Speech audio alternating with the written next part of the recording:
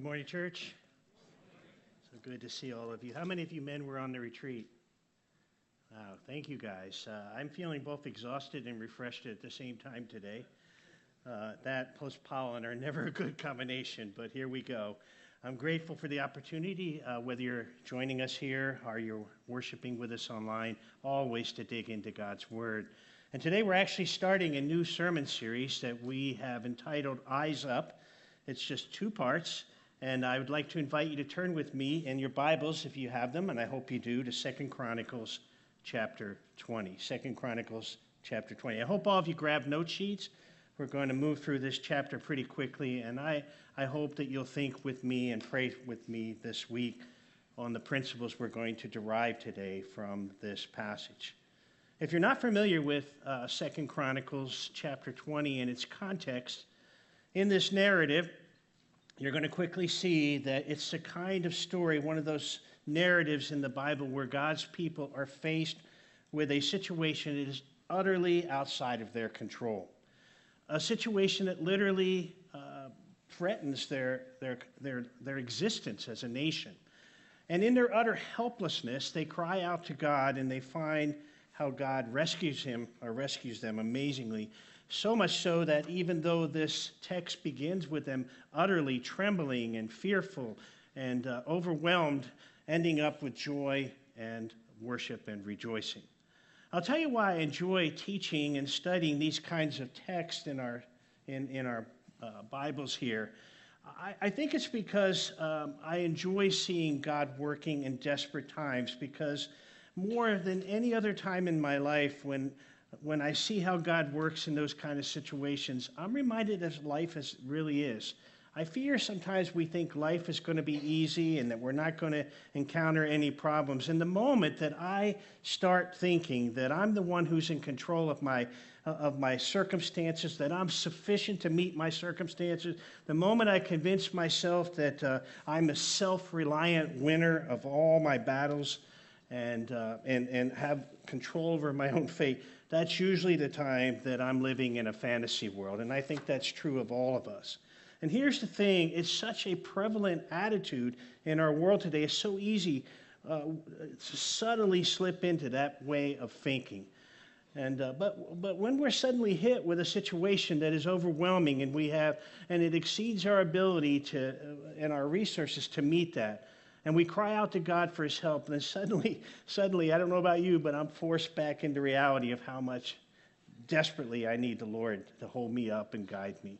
So it's with that in mind, we're going to look here at 2 Chronicles chapter 20. It contains a story where literally God is at work in a desperate time. It's a story of a godly king named King Jehoshaphat. He is one of the Old Testament kings of Judah. What particularly caught my attention about Jehoshaphat, here we are in this desperate need, entirely overwhelming circumstances. And what we're going to see is this invading army, overwhelming proportions, overwhelming numbers, and the numbers of weapons. And I want you to see, just as the introduction here, how Jehoshaphat responds immediately. Verse 12, look at with me there, how he cries out to God for his help. "O God, our God, will you not execute judgment on them?"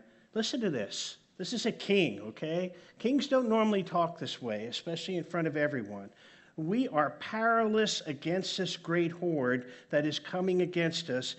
We do not know what to do, but our eyes are on you." That's a great prayer, guys.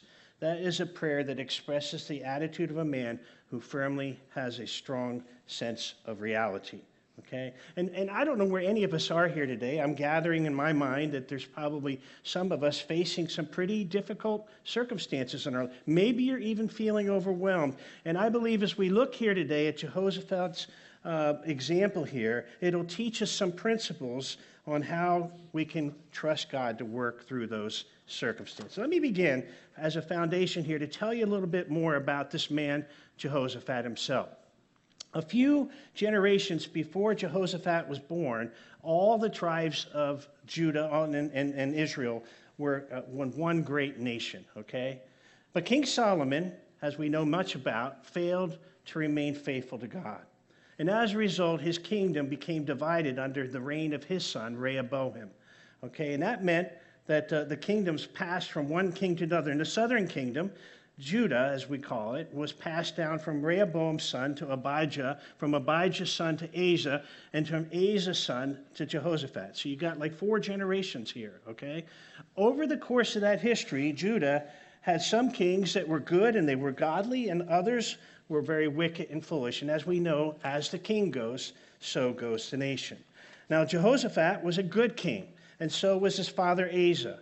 But I want to tell you, he wasn't a perfect man. If you go back and you read chapter 17 through chapter 19 and 20, you'll see that he wasn't a perfect man. He made mistakes. But nonetheless, one of the characteristics that I saw about Jehoshaphat was he did, in fact, appreciate God's faithfulness. He understood God's power. He seemed to trust in God. He had a passion to carry out reforms in the nation of Judah, just as his father did Asa. His reign, as a result, was somewhat prosperous and blessed as a result here. But then one day, this desperate situation struck. And we read all about that here in chapter 20, verses 1 through 4. Follow along, please, in your Bibles as I read the opening verses here of 2 Chronicles 20. After this, the Moabites and the Ammonites, and with them some Meunites, came against Jehoshaphat for battle.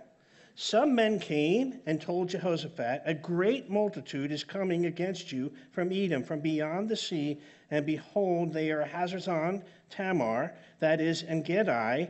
Then, look at verse 3. Then Jehoshaphat was afraid, and he set his face to seek the Lord and proclaim a fast throughout all of Judah. And Judah assembled and to seek help from the Lord from all the cities of Judah. They came to seek the Lord. I don't know if you're collecting in your minds here how desperate this situation truly was.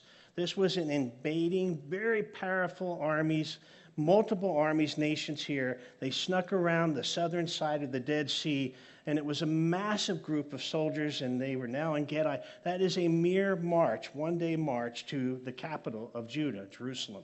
A pretty serious situation. The bottom line here is unless God intervenes or acts, they're all doomed. You got the situation? So how does Jehoshaphat react here in all this? More to point, what specific principles might you and I derive and learn from the experience about how he trusted God in such a desperate time? How can we flourish as Christ followers in hard times in life as well as good times in our lives by keeping our eyes fixed upon God? That's my goal here. If you're taking notes, the first principle I'd like to share with you today is we should, brothers and sisters in Christ, be cultivating a trust in God before those desperate times hit. We need to be cultivating in our hearts a trust in God before those desperate times hit. If you look here at verse 1, you'll see that it tells us that when this desperate situation struck Jehoshaphat, it happened, notice, after this. What is this that this all happened after? I believe that this here is a reference to the many spiritual reforms in Israel enacted during Jehoshaphat's reign. Look at 2 Chronicles chapter 17. I'll put it up, verses 3 through 6, to describe how he entered it into his role. The Lord was with Jehoshaphat because he walked in the earlier ways of his father David. He did not seek the Baals, obviously that is pagan worship, but sought the God of his father and walked in his commandments, and not according to the practices of Israel. Speaking of the northern kingdoms, okay? Northern kingdom of Israel. Therefore, the Lord established the kingdom in his hand, and all Judah brought tribute to Jehoshaphat, and he had great riches and honor. Love verse 6. Don't miss it. Verse 6, his heart was courageous in the way of the Lord, and furthermore, he took the high places in the Azarim out of Judah. And don't think that Jehoshaphat's reforms were purely religious. They also included sending out a number of the Levites and the priests throughout the kingdom to teach them the law of God. Militarily, Jehoshaphat fortified the defenses primarily against the northern kingdom. He also appointed godly judges throughout the kingdom to handle disputes, warning them and charging them that their judgments be righteous, and that they fear the Lord. So as a consistent pattern, I want you to see here that he was cultivating a life that seems to be seeking out the Lord, walking in his commandments, and whose heart was lifted up in the ways of the Lord. And as a result, as I said earlier, for the most part, his reign was very prosperous. Consequently, by the time this particular desperate situation hit Jehoshaphat and the kingdom of Judah, it seems to me that he was well on his way of getting his spiritual house, getting his kingdom, and most importantly, his heart in order. And so feeling powerless here against this invading army, Jehoshaphat, we're told in scriptures, gathers the entire nation at the temple of Jerusalem. And I want you to look with me at verse 3. It says, he set his face to seek the Lord and proclaim a fast throughout all Judea. Not uncommon altogether here. On numerous occasions, you look in the Old Testament, you'll see that the people of Israel were often called to fast and to pray and to respond to, in response to some kind of a crisis as these folks are experiencing. They would also abstain from food at times to express their grief or their repentance. They would abstain from food when they were humbly bowing before God and seeking guidance or help, or intervention, as we see happening here in chapter 20 of 2 Chronicles. The purpose, obviously, is to humbly lay their hearts out before God and inquire of him, we need your help. We need your help. And I want you to know that Pastor Mike, and remember this is a two-part study, Pastor Mike next week will explain a lot more on the subject of fasting. For now, I want to ask you a question because it occurred to me when I got to this point.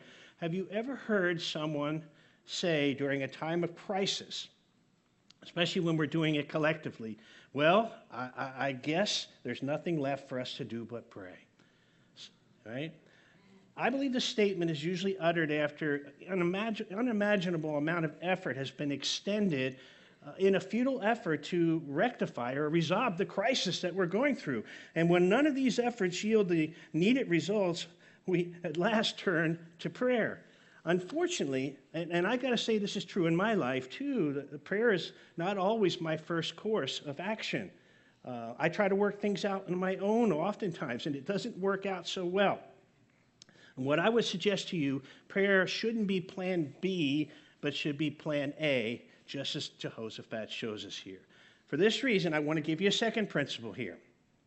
When we encounter those hard times, those overwhelming times, when desperate times hit, may I suggest that we adopt Jehoshaphat's strategy here by treating prayer as a rapid or a first response to a crisis instead of as a last resort. Okay? When desperate times hit, and they do, we must adopt Jehoshaphat's strategy by treating by prayer as treating it as a rapid response rather than instead of a last resort. Listen, guys, we're living in a dream world if we think life is going to be easy, and I think sometimes we get caught up in that. Desperate times can and do strike in our life, and believers are not immune for challenging and difficult circumstances. You know, it may not be an army approaching us, thank goodness, although that's not out of the question, right? It could be health issues, it can be relational issues, it can be money, it can be jobs, it could be any number of things. And when it does, not if, but when, as Scripture talks, it's not going to be the time to scramble around and try to get our spiritual house in order. What I see as I look at Jehoshaphat's life, the time to prepare for those type of disasters and challenges is right now. Right now. Now is the time, dear brothers and sisters in Christ, to ask God to break those sinful habits and those practices, especially worry is one of my favorites.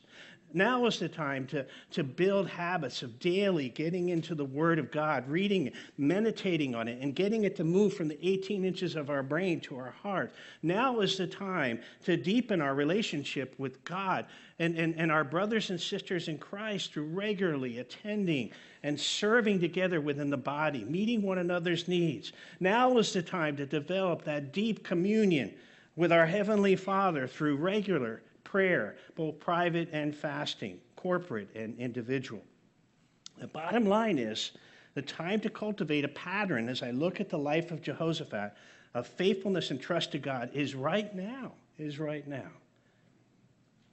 I wonder, are we, you and I, truly, can it be said of us that we are cultivating a deeper trust and a relationship with God? Only then can we be ready, as Jehoshaphat did. He was a king, obviously, when you look at his life here, who had a deep relationship and trust with God. And when the crisis struck, he knew what to do. The first thing he did was turn immediately to God, and not as a last resort, but as a first recourse. That leads us to the third principle that I'd like to share with you. When the desperate times hit, dear brothers and sisters in Christ, we should not only seek answers to our problems, but hear me, seek God himself. Not just seek the answers to our problems, but seek God himself. The Bible teaches us that this great man of God was afraid. And who wouldn't be under these circumstances, right? But notice that even in his fear, he reacts, It's just like breathing here. It says in verse 3, Jehoshaphat set his face to seek the Lord. That phrase, seek his face, the face of the Lord, denotes a settled, resolute decision. It's talking about a seriousness. It's talking about an earnest pursuit of. The word face here is often translated in the Old Testament as presence. And practically speaking, to seek God's face seems to me to be desiring to know God, to know his character, to know his word. It's wanting to have him an active part of our life. It's acknowledging him in every way. His presence is more important than anything this world has to offer. Okay? That's the idea I get when we are truly seeking God's face. It implies a deep intimacy. God, you see, as we've been singing all morning, I was realizing that all the songs had a common theme. Our sufficiency, our very life is found in him. If we have God and we cling to him, as the Bible commands, and even if we aren't delivered from the crisis the way we hope that we should be, we can go through it in peace. I wonder what cares, what hardships are you carrying right now? Where's your refuge? I love the words of the prophet Isaiah in Isaiah 26, verse 3. And here's what he writes about God. You, God, keep him in perfect peace, whose mind is stayed upon you. Why? Because he trusts in you. But perhaps my most frequent go-to verse in the Bible, and anybody who's been here any time knows that when I'm walking through something overwhelming, my go-to verse is Isaiah 41:10. I pray it every time I'm walking up to preach. Isaiah 41, written in the context of exile, hopelessness for the nation of Israel, this verse offers genuine consolation, encouragement, and strength to God, to his faithful. Listen to what it says. In fact, let's read it together. Can we read it out loud?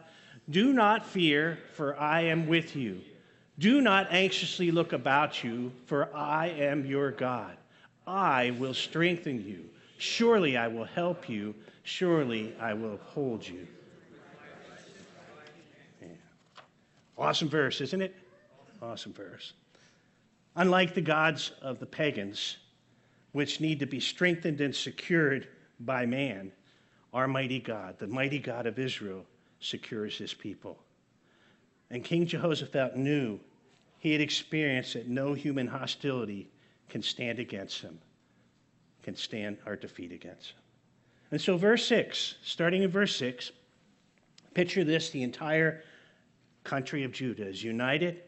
They're prayerfully gathered at the temple of Jerusalem, and they're seeking God's help together, humbly. And it says here that King Jehoshaphat proclaimed a national feast. And then Jehoshaphat led the nation in a prayer. Wouldn't it be refreshing to find our leaders leading our nation in prayer again? As we review the context of this prayer, I want you to notice something with me, that there's a very specific order on how they sought God's help in this time. First, notice that Jehoshaphat began by remembering who God is. By remembering who God is. Verse 6, O Lord, God of our fathers, are you not God in heaven? You rule over all the kingdoms of the nations. In your hand, he says, are power and might, so that none is able to withstand you. When desperation strikes in our life, how few of us, I wonder, are truly stopping. I mean, stopping and pausing and remembering who God is and what he is like. I love the transcendence of over things in this earth. His absolute sovereignty over all the nations. His limitless power. But this, as I look at Jehoshaphat's example here, his first priority when it comes to seeking God in our difficulties is remembering who God is. The second thing I see as I look at this text is Jehoshaphat recalls the promises that God made to his nation. We kind of just did that with Isaiah 41:10. The nation that he's talking about is Israel. It was raised up and placed in the land that they now dwell by God, and it's now being threatened. And so he prayed to this great God whose mighty attributes he's reflecting on. And it says in verses 7 and 8, "Did you not, our God, drive out the inhabitants of this land before your people Israel, and give it forever to the descendants of Abraham, your friend?" What's more is he remembered a promise that was made to his own great-grandfather Solomon when the temple was built and dedicated. I'll give you the reference, 1 Kings chapter 8, verses 22 through 53. 1 Kings 8, 22 through 53. But at this dedication of the temple, Solomon prayed and asked that in times of trouble like they're facing right now, that God would hear his people if they cried out with their voice at the temple. And by the way, God granted that he promised that he would honor that promise. And so look at verses 8 and 9. I think he has this thought in mind. When he cries out to God, "And your people have lived in it and have built up for you a sanctuary for your home or your name. If disaster comes upon us," and he gives some examples, the sword, judgment, or pestilence, or famine, "we will stand before this house and before you, for your name is in this house, and cry out to you in our affliction." Don't miss the last phrase. "And you will hear and you're safe." Now, this is a promise, a direct promise that Solomon had been given by God. And so in this desperate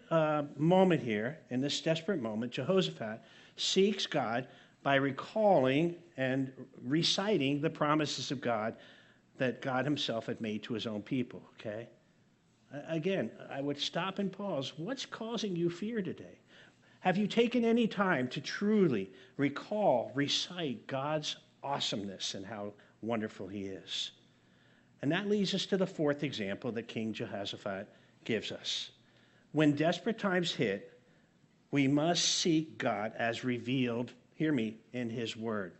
We must seek God as revealed in his word. I hope you heard it. Jehoshaphat's prayer is steeped with Scripture. Now, why is he telling God all this? Certainly not because God needed this information. Certainly not because God needed to know all this stuff. Clearly, he was rehearsing all this in his own mind, in his own heart, and in the minds and the hearts of the people of Judah so that they would recognize that, if you have a big God, no problem is too big for God to handle. We can trust him. Personally, I found it true that when it comes to dealing with keeping my eyes on the Lord in desperate times, if I fill my prayers with the greatness of my problems, my faith gets overwhelmed and stretched beyond. I get fearful, I get worried. But if I fill my mind with God's greatness and the promises of God that he has walked down and provided all these years through history, it not only stimulates peace, but strengthens my faith and trust in him.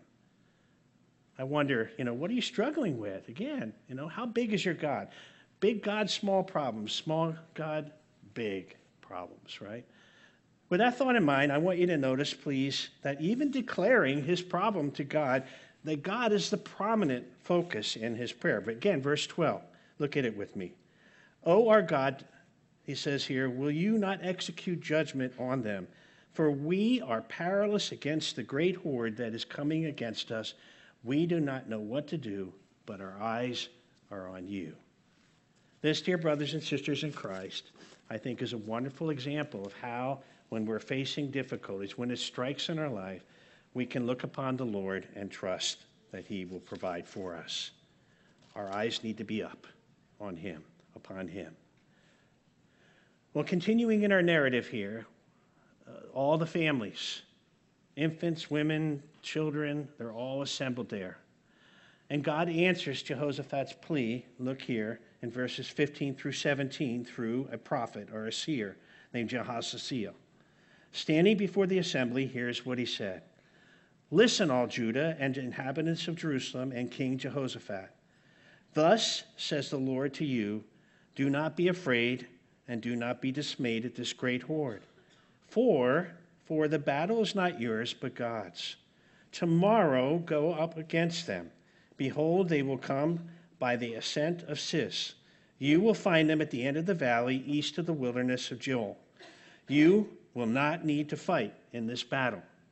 You will not need to fight in this battle. Let that sink in. Stand firm. Hold your position and see the salvation of the Lord on your behalf, O Judah and Jerusalem. Do not be afraid. That's the very thing that he addressed God with. I'm afraid. I'm seeking you, right? Do not be afraid. Do not be dismayed. Tomorrow go out against them, and the Lord will be with you.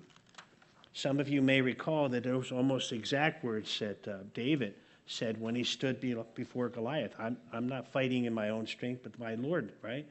Moses, too, as he spoke to the people when their backs were against the incoming army of the Egyptian army barreling down on them to put them out of existence in the Red Sea, he said almost identical words as he rehearsed God's faithfulness. And I want you to see how the people responded when they heard this assurance of deliverance. Look at verse 18, starting with King Jehoshaphat. Jehoshaphat bowed his head with his face to the ground, and all Judah and all the inhabitants of Jerusalem fell down before the Lord, worshiping the Lord. What an example of godly leadership there, where the king is bowing down before recognizing that it's God who's going to have to deliver them. Now, some very practical people, even then, might have been thinking about this now. Isn't this a little premature, guys? The enemy is still kind of knocking at our gate here. But I want you to see something, that for the king and all of Judah and the inhabitants of Jerusalem here, who were laying their face on the ground and bowing before God and worshiping him, God's word was sufficient. God's promise was enough. And remarkably, even though God had done nothing yet, because he gave his word, the people here worship him in humbleness as if the battle is already won. Do you and I have that kind of confidence in our God when he makes a promise to us? That, my friends, leads to a fifth and perhaps a surprising principle that we learn from Jehoshaphat's example. Verses 14 through 25, we learn that when desperate times hit, we should seek to rejoice in God through worship. We should seek to rejoice in God through worship.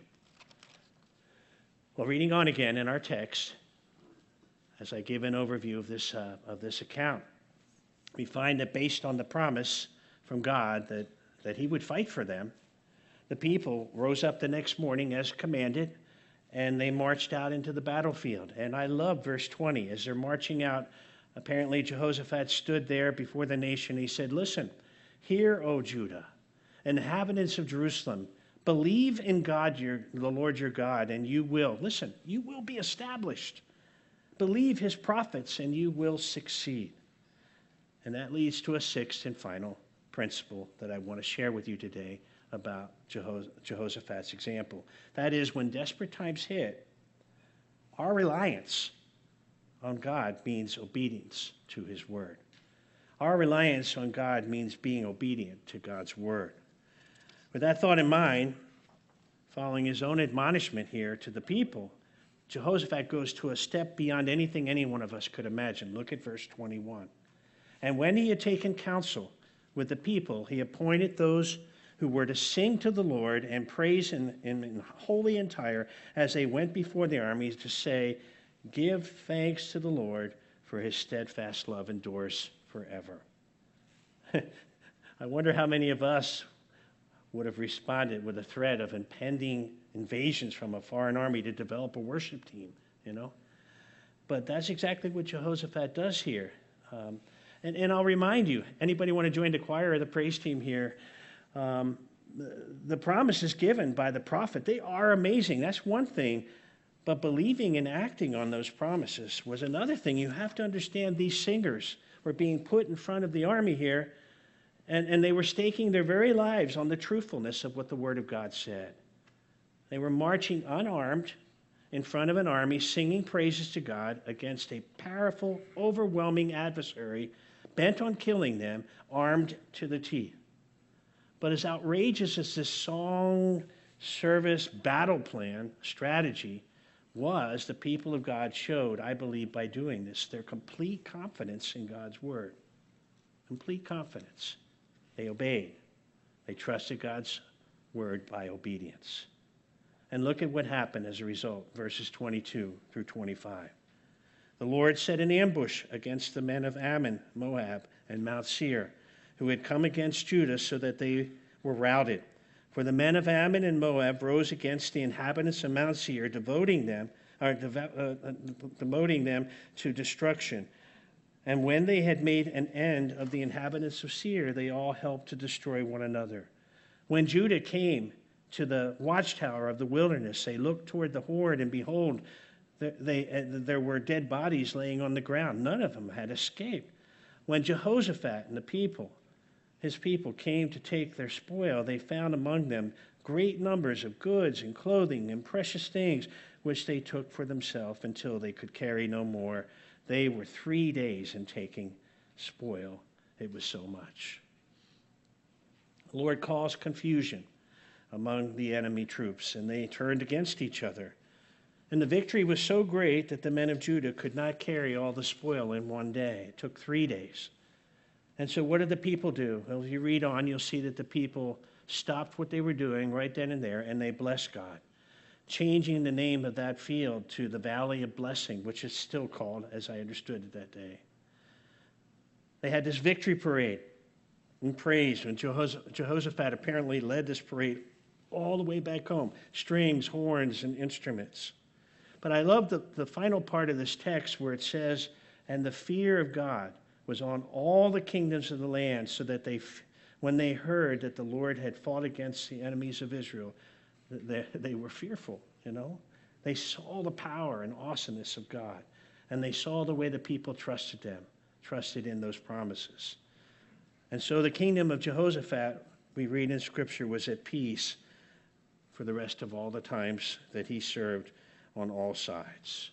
You know, one of the things that as I walk through this narrative, was that praise is all over this story. Before, during, and after the battle, the story is not about Judah, it's not about Jehoshaphat, it's not about their vast armies, it's about our great God. He is the one who fights for them and for us. And here's the thing. This deliverance is, I believe, a beautiful picture of the salvation we have through Jesus Christ. In fact, it's what the gospel is all about. We stand firm today in Christ's work, his finished work, not our own. Our warrior God squarely conquered sin and death and our ancient foe. He did that by dying and rising again.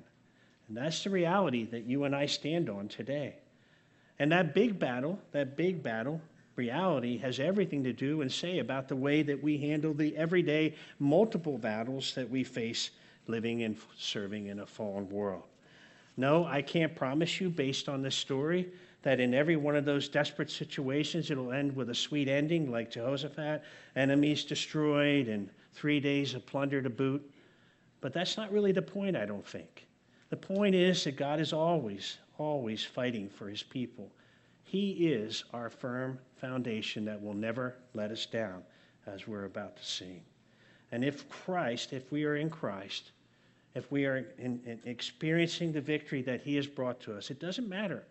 It doesn't matter how many things get shaken in our lives. Our poise, our peace, our security, brothers and sisters in Christ, isn't based on our circumstances. It's based on and forever impacted by in whom we stand today. Our peace is not the absence of problems. It's the presence of our great Savior. Amen? A quick reminder, just some logistics here as we wrap up, and we're going to have a baptism today. We had one this morning too, praise God.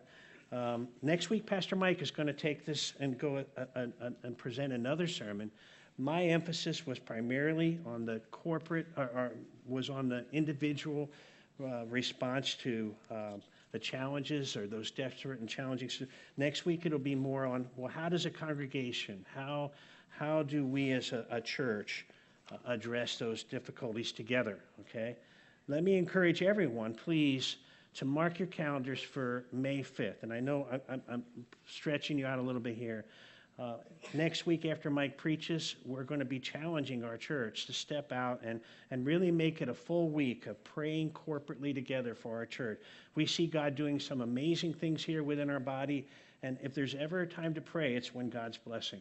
I believe that with all my heart. And I want to encourage the whole church for a whole week to be praying and perhaps even fasting. And that Friday evening, we'll gather together, the May 5th, mark your calendars. We'll gather together and celebrate what God has taught us and what he's doing within our body. May 5th, okay?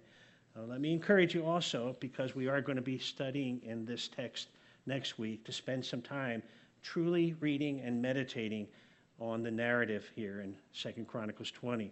I believe as you study that, if you look for it, ask God to just build into your heart a confidence. You know, we can indeed be confident in times of crisis if we will let our great needs drive us to prayer and our needs and to a greater trust in God. Nothing can stand against our powerful God. I'm going to invite the person who's being baptized, Lee, to go ahead and I've got to run and change real quick. I'm going to close in prayer, and the praise team is going to come up. Let me close in prayer here.